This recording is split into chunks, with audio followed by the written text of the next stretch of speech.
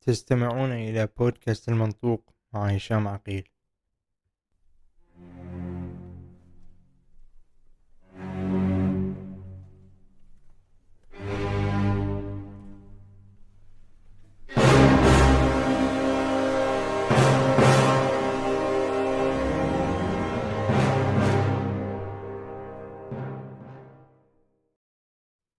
موضوع حلقة اليوم هو عصر الكارثة، ليستمع إلي من له إذنان، وليستمع إلى منطوقي من يتبع البيان. عصر الكارثة هو عصر الخراب والدمار والموت. عصر الكارثة دخلنا فيه الآن، والآن نشوف حقيقته أمامنا كل يوم. كل الأشياء اللي نشوفها، كل الظواهر التي تأتي أمامنا، كل الحروب والكوارث والأوبئة وكل هذه الأمور هي ليست مجرد ظواهر عابرة أو قابلة للإصلاح أو ستتصلح حين تتفق الأمم والدول على أشياء معينة. هذه هي ظواهر حقيقية لانهيار كلي في الحياة الإنسانية والحضارية كما نعرفها. وظني وحسباني هو أن الإنسان لن ينقذ نفسه من هذه المصيبة، لأن هي مصيبة حقيقية وجذورها موجودة في عالمنا اليوم. فكيف يمكن للشيء نفسه الذي ولد الكارثة نفسها سينقذنا من الكارثة التي هو ولدها؟ هذا ما أنا اليوم بصدد نقاشه. وانتم كما تعرفون كل إنسان مآرب في صنيعته وقوله. كل إنسان حين يقوم بشيء بخدمة أو يقول شيئا ما، مثلا خلينا نفترض أي اللي يقوله، هو يقوله لأن في سبب معين، في لا نقول مصلحة معينة وإنما غاية معينة وراء ذلك، إما الرزق وهو أمر طبيعي، وإما أحيانا الخديعة كذلك. في كل الأحوال الإنسان محصور بهذه خلينا نقول الغاية التي يسعى وراءها. لكن خلينا يقول لي المستمع أو المشاهد ما هي غايتي وما هي أسبابي إن أنا أقول له إن إحنا الآن في اللحظة الحالية دخلنا عصر الكارثة. ما هي مصلحتي وما هي خلينا نقول استفادتي الشخصية في أن أنا أقول أمر كهذا يحصل؟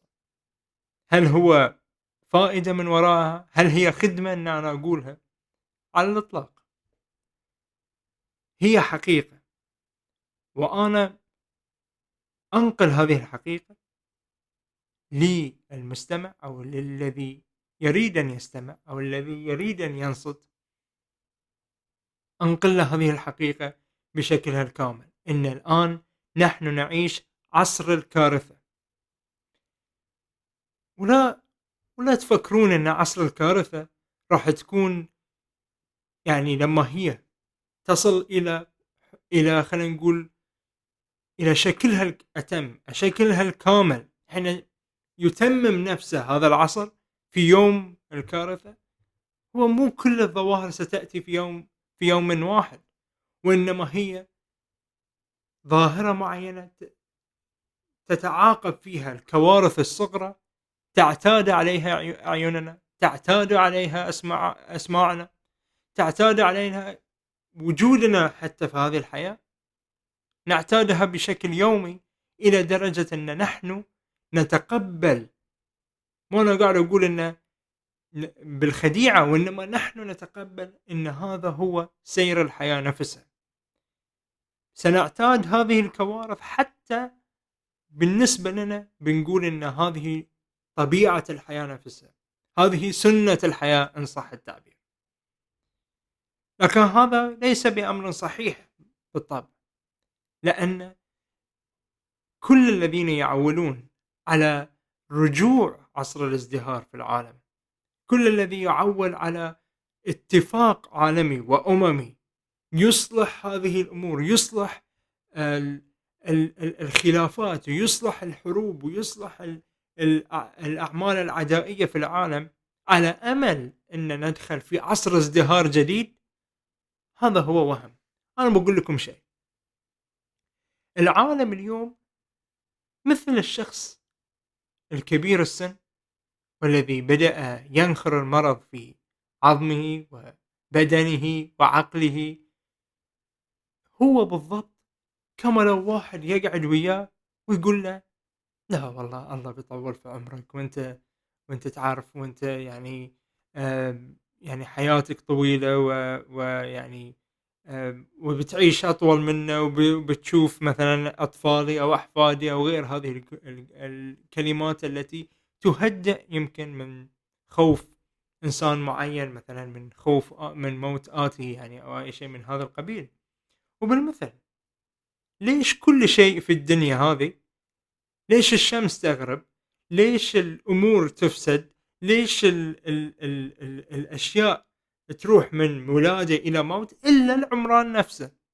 ليش هو الشيء الوحيد الذي لا نصدق أنه هو قابل للموت، قابل للفساد، وهو حدث في التاريخ ويحدث الآن؟ الفرق أن الآن لا نجد أي بديلا لهذا العمران المنهار الذي نعيشه. هو هذه الكارثة، إن ما في بديل له. إن هذه الكارثة التي نعيشها هي عبارة عن عدة كوارث هي أصلا مدموجة في واحدة: كارثة مناخية، كارثة سياسية، كارثة اقتصادية، كارثة إنسانية بأكملها. احنا نتكلم عن كارثة من كل جوانب، نتكلم عن انحطاط الإنسان الذي وصل لحالة الإنسان الأضعف. هذه هي كل هذه الكوارث تتجمع ككارثة واحدة، وكل يوم تتضخم، وكل يوم أشكال جديدة لها، وإحنا كل يوم على أمل أن إحنا ممكن نصلحها، ممكن الأمم تصلحها، ممكن السياسة تصلحها، ممكن العقل. لا، العقل ما بيصلحها، الأمم ما بتصلحها، الاقتصاد الرأسمالي ما بيصلحها. كل هذه الأمور لا يمكن أن تصلح شيء قاعد يموت. وكأنما واحد يعطي أدوية لشخص مصاب بمرض قاتل، لا، ما في لا أي شفاء، أي دواء ممكن ينقذه من الموت. هذه أمور مجرد، ما بقول تسلية، وإنما هي أمور تهدئة الروع للشخص المريض أو أي شيء من هذا القبيل. وكذا هو المسألة مع العمران المنهار. الإنسان لا يصدقه، لأن ما يبي يضيع في أمره، ما يبي أمره يكون ضائع، ما يبي يكون هو مشتت، ما يبي يحس أن هذا الخراب سيلحق يعني بشكل كبير في الدمار والألم والموت والحروب والتصفيات العالمية اللي كأنما تحصل. هذا الهولوكوست العالمي الذي شهدناه من قبل، وهذا مو بأمر جديد، وإنما الجديد نفس ما قلت هو أن هذا الانهيار شامل: انهيار كوكبي، انهيار مناخي، انهيار في النوع الإنساني نفسه الذي لا يقبل الآن على التطور، لأن للأسباب ذكرتها في حلقات السابقة. وأيضا هو كارثة عمرانية نفسها التي سببت هذه الكوارث كلها طبعا بحيث أن احنا نشوف هي كارثة مضاعفة في تحديدها. السؤال: المستمع ما هو الأمر اللي هو مستعد أن يقوم فيه ليتفادى ذلك؟ هل هو والله بيسمعني وبيقول والله هذا رأيه، يعني هذا فكرته، يمكن هو يكون موهوم، يمكن يكون له مآرب فيما يقوله، لكن نفس ما قلت ما هي مصلحة إنسان يجي حق واحد يقول له ترى بيتك يحترق، أو بيتك ترى بيحترق. هذا أمر مثلا يعني يستدعي الإنسان يتفكر فيه على الأقل. وأنا خليني أقول لكم الحق بعد، أنا في كل مكان أروح، كل مكان أشوف فيه بشر آخرين، أنا ترى بس أشوف مرضى. هذا هي طبيعة الإنسان الأضعف. المريض بدنيا له علاج، واللي في مرض قاتل علاج إنه يموت. لكن اللي هو في مرض في روحه، واللي في مرض في وجوده، أي علاج له هذا؟ الانحطاط الذي نعيشه، عصر الكارثة الذي نعيشه، هو خلى الإنسان كائن مريض، كائن بلا تشوق، بلا إيمان، بلا حتى خل أقولها بسذاجة بلا حب حتى. الإنسان أنتوا شوفوه، وأنتوا تشوفوا نفسكم أيضا، لا تشوفون غيركم وتحطون إصبعكم على غيركم، تشوفوا أنفسكم أيضا، وشوفوا إن يقولوا متى أنا آخر مرة آمنت بشيء، إن حسيت هذا الإيمان فيني أنا وأنا توني قاعد من النوم مثلا، أو أنا والله في حياتي اليومية أمشي أروح مكان، والله أروح للبقالة أو البرادة أو أي من هالأماكن. هل أنت داخلك هذا الأمر، ولا أنت تسويها بمعنى ميكانيكي، تسويها بمعنى تراتبي؟ شنو معنات هذه الحياة إذا كلنا مرضى فيها؟ وشنو معنات هذه الحياة إذا كلنا مرضى فيها وإحنا مو مدركين إن إحنا مرضى، إن إحنا عايشين في حالة قلق، خوف، ذعر، كل هذه الأمور، وفوق ذي كله عايشين في حالة أوهام وخيالات ويعني أحلام وردية، كأنما كل الأمور ستصبح على ما يرام، كل الأمور كأنما أطفال ننتظر تهدئة معينة، ننتظر شخص يهدئنا. وهذا أمر أنا ما أقدر أسوي، هذا أمر أنا ما أشعر أني أقدر أقول لا والله عصر الكارثة مو موجود، وإن شاء الله في شيء، إن شاء الله دول مثلا نفس النكوصيين يحبون يقولون دول العالم المتعدد الأقطاب هي اللي بتنقذ هذا العالم. وعندهم طبعا نفس ما أنتم تعرفون إذا واحد سمعني من قبل، عندهم فرعونهم شي جينغ بينغ، عندهم هامانهم بوتين، ويصفقون لهم ويقولون لهم يشعنا هشعنا يشعنا. لا، كل ما يشوفونهم في بيان سياسي أو والله في إعلان متلفز يعني. لكن أنا ما أحس نفسي قادر على إني أبيع هذا النوع من الأكاذيب. ترى النكوصيين تمرهم عفن، ومهما التمر كان حلو فهو إذا معفن وطعمه في هذا العفن مو حلو، هو مو تمر. فيبيعون علينا شيء قد خلاص ولا وفسد، ما نقدر نستخدمه بعد الآن، ما نقدر نستخدم لغتهم ولا نقدر نستعمل أفكارهم بعد الآن. لكن في نفس الوقت أنا أشوف مرضى في كل مكان. النكوصيين مرضهم على ما أنا أقوله ترى لا علاج، لكن مرض الإنسان ما لا علاج. مرض الإنسان أضعف، إنه هو في هذا الحالة من الضعف، هذا حالة إنه هو ما عنده فكر، حتى ما عنده تشوق لشيء، ما عنده إيمان في شيء، ما عنده عمل لأبديته. هو كائن يهيم، كان البهيمة يقعد، وكل شيء مقبول بالنسبة له. هذا العصر الكارثة بالنسبة له هو مقبول، هو بالنسبة له يقول لا إن شاء الله شيء أفضل بيحصل له. لكن كيف، بأي منطق، بأي شكل، ما نعرف. ولما أنت تقول حق إنسان ترى عصر الكارثة هو آتي، هو يوم الكارثة آتي، إحنا عايشين في عصر الكارثة الآن، شنو أنت عندك إياه تسوي لتنتشل نفسك وتنتشل غيرك من هذه المصيبة القادمة، المصيبة التي نعيشها الآن؟ يقول ها والله أنا كبني آدم، كإنسان، والله أبي يكون عندي عائلة، وأبي يكون عندي بيت، أبي أعيش حياة سليمة وجميلة. لكن أنت تقول له يعني إذا طوفان بيجي هو ما بيتركك أنت فقط وبيضرب اللي حوالينك وبيهدك أنت، الطوفان بيضربك أنت وغيرك وجارك وجارك وجارك وجار غيرك وإلى آخره. هذه القضية اللي أنا أتكلم عنها. أنتوا تعملون ساعات لفنائكم، ناس يعملون 8 ساعات أسمع، ناس يعملون 12 ساعة، في ناس يعملون أقل من هاي كله. تعملون ساعات لفنائكم، مو بساعة لأبديتكم. ومع ذلك تتساءلون عن أسباب هذا المرض، تتساءلون ليش فينا هذا المرض، ليش إحنا أرواحنا ترطبت لهذا الدرجة، ليش أرواحنا أصبحت رطبة، ليش قلوبنا أصبحت متيبسة. ليش قلوبنا أصبحت متزرقة بهذه الشكل؟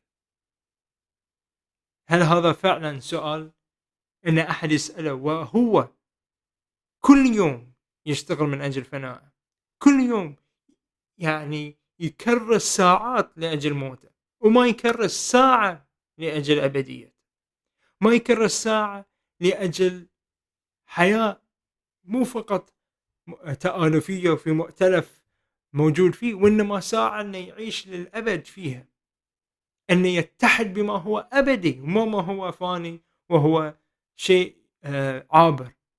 شوفوا الناس، كلموا الناس وتشوفوهم شبون، شوفوا شلون وضعهم مأساوي، ان كل واحد تكلمونه يقولك والله انا موجود ابي، والله عندي طموح، يحبون هذا الكلمة الحين انا اسمعها كثيرا، عندي طموح، عندي شغف، عندي كذا كذا كذا، وانت تقول له هذا كله زائل. انت رابط نفسك ببدنك، انت رابط نفسك بشهوات معينة ومطالب معينة وافكار معينة وحاجات معينة. هل هاي كل هذه الأمور اللي احنا نشتغل ساعات من أجلها بتعطينا نوع من أبدية؟ هل كل هذه الأمور بترفعنا من حالتنا المأساوية اللي هي كلها مكرسة للحفاظ على الذات فقط؟ هل كل هذه الأمور، هل إشباع أبدانكم منعت عليكم أي دمار بيأتي؟ منعت أي مرض آتي؟ منعت أي حروب ممكن تي؟ احنا حق سنين نتبع هذا المبدأ، نحافظ على روحنا، نأكل روحنا، نشرب روحنا، نعيش في مسكن، نعيش في حالة هادئة وجميلة وكل هذه الأمور. لكن هل هي هذه الأمور اللي سويناها حق سنين، هل هي انتشلتنا من عصر الدمار، من عصر الكارثة، من عصر الخراب؟ لازم هذا الأمر نتفكر فيه. عصر الكارثة هي حقيقة وقاعد نشوفه، هذا مو مبالغة أدبية أو مبالغة والله خلينا نقول نثرية أو شعرية أو غير ذلك من الأمور. اللي عارفني عارف أن أنا مو بزين في الشعر والأدب والمبالغات والتشبيهات والكنايات. هي حقيقة بمعناها الحرفي للكلمة، إحنا عايشين في عصر الكارثة، هذه هي حقيقة. واحد ممكن يسألني يقول لي زين إحنا عايشين في هذا عصر الكارثة، شنو اللي بيحصل فينا؟ السؤال هو شنو اللي ما بيحصل؟ هل نبتدي في حروب نووية؟ هل نبتدي احنا في الاحتباس الحراري في العالم؟ هل احنا نبتدي في الأوبئة اللي بتجي من بعد كورونا اللي هي مؤكدة انها بتجي؟ هل احنا نجي في الفقر والبطالة الآتية؟ هل احنا نجي من جانب الأخلاقي للكلمة؟ شوفوا الناس، هل في جوانب إضافية أقدر أقولها كآيات على اللي أنا أقوله؟ أم هذه الظواهر والعلامات والآيات هي كافية لتثبت ما أنا أقوله؟ هذه هي القضية الأساسية. أنا أروح كل مكان أشوف مرضى أمامي، ما أشوف ناس في أتم صحتهم. لما أكلم أي شخص أشوفه في عنده مرض أو 2 أو 3 يمكن، وهذا المرض هو ما له علاج بشكل الحالي. العلاج الوحيد لهذا كله هو أن نولد من جديد، إن صاحب المرض يدرك مرضه ويولد من جديد. خلوني أقول لكم شيء عن يمكن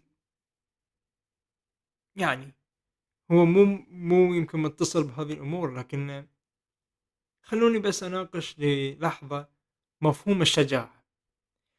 وايد ناس بالنسبة لهم الشجاعة تعني إنه والله واحد يكون مقدام مثلا، أو إنه هو لا يخشى من شيء اللي الشيء هذا عادة الناس يخافون منه، وأحيانا كثير من الناس يخلطون بين الشجاعة والتهور أيضا.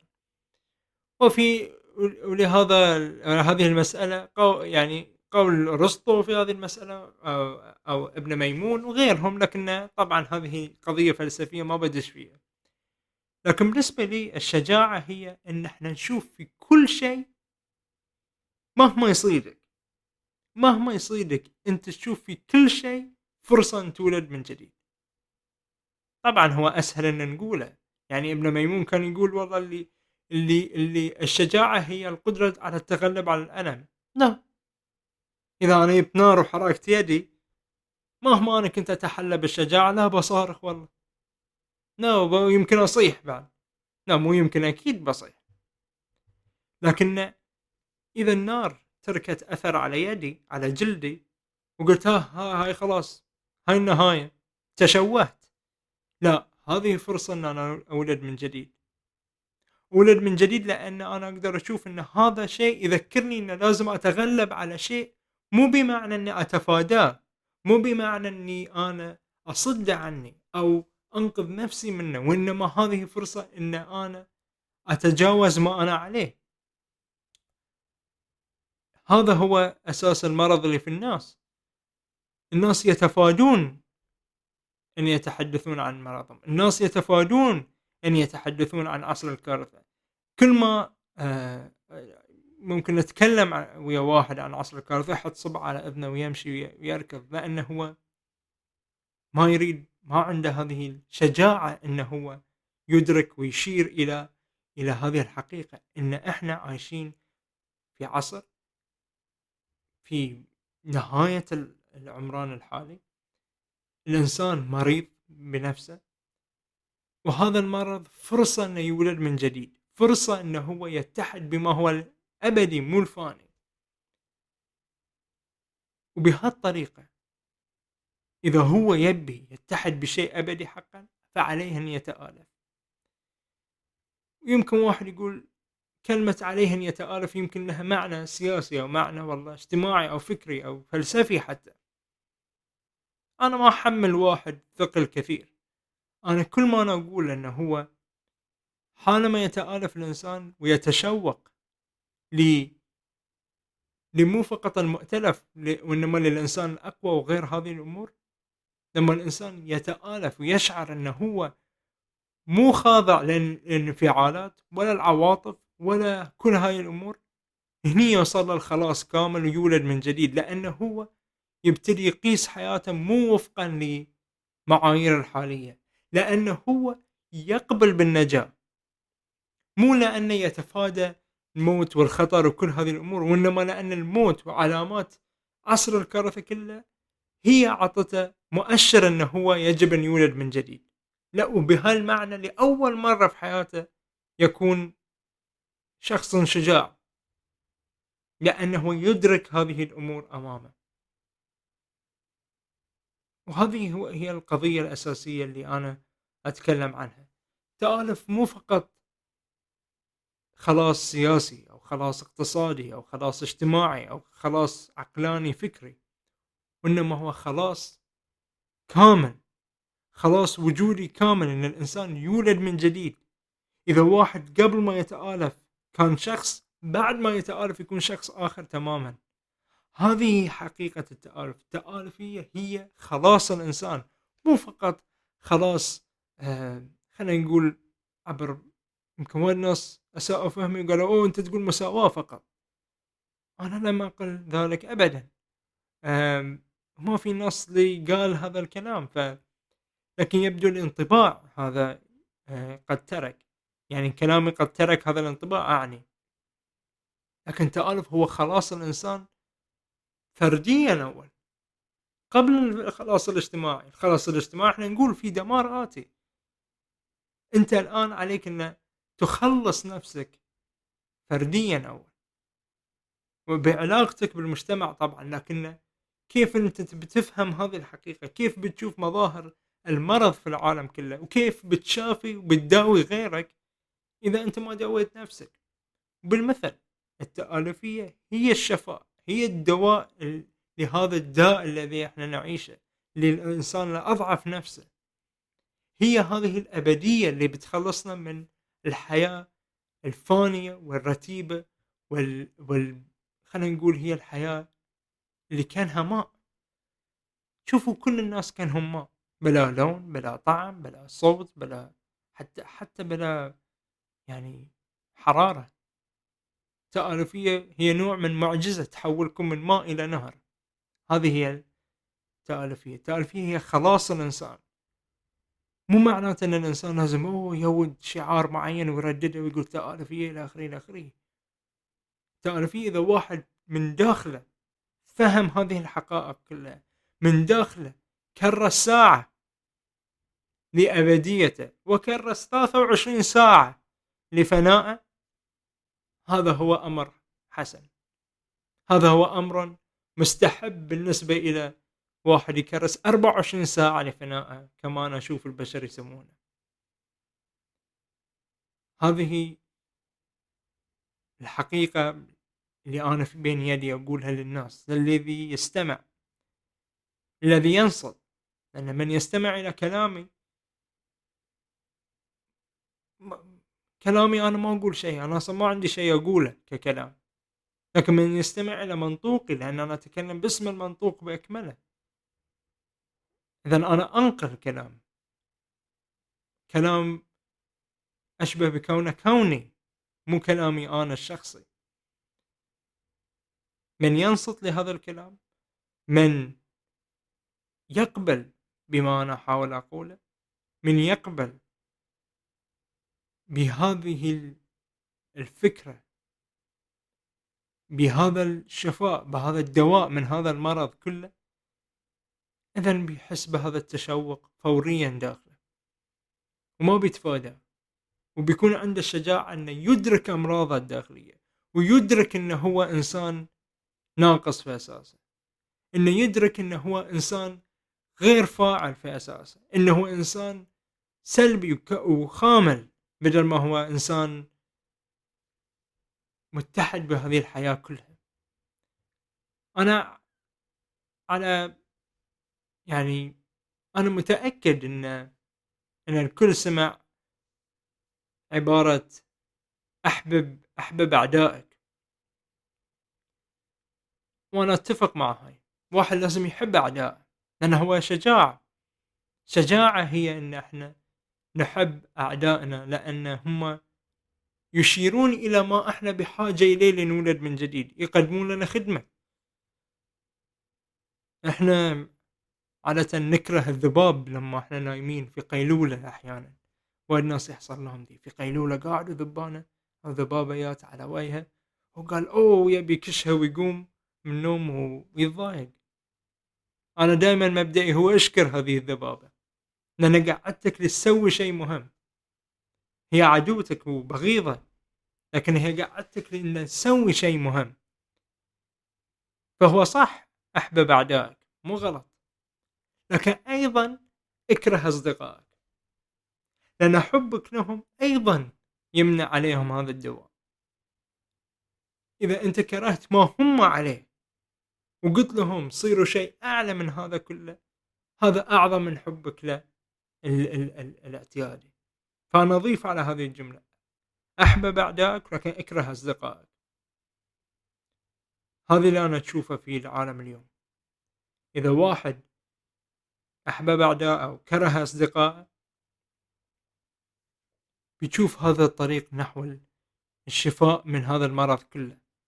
إذا واحد يفهم منطوقي ويحاول وينصت إليه بوضوح من أجل أنه يكتسب الخلاص، بيكتسب الخلاص. وإذا واحد فقط استمع إليه وقال والله هذا كلامه مجرد رأي مثلا عابر وكل هاي الأمور، يلا فهمنا ويسكت، هذا أمر آخر أيضا، وهذا أمر مو أن أحد ضده أو أي شيء. فأنا بحاول أنهي الحلقة الآن، رغم أن يمكن الكلام هو يعني أنا جاهد أن أنهي لأن الكلام أكثر من هذا كله، لكن أنا أشوف ظني هو أن نصف ساعة هي كافية كالعادة. لكن هذه هي حقيقة عصر الكارثة الذي ما فصلت فيه طبعا، لكن الذي أتمنى أن أفصل فيه في الحلقات القادمة.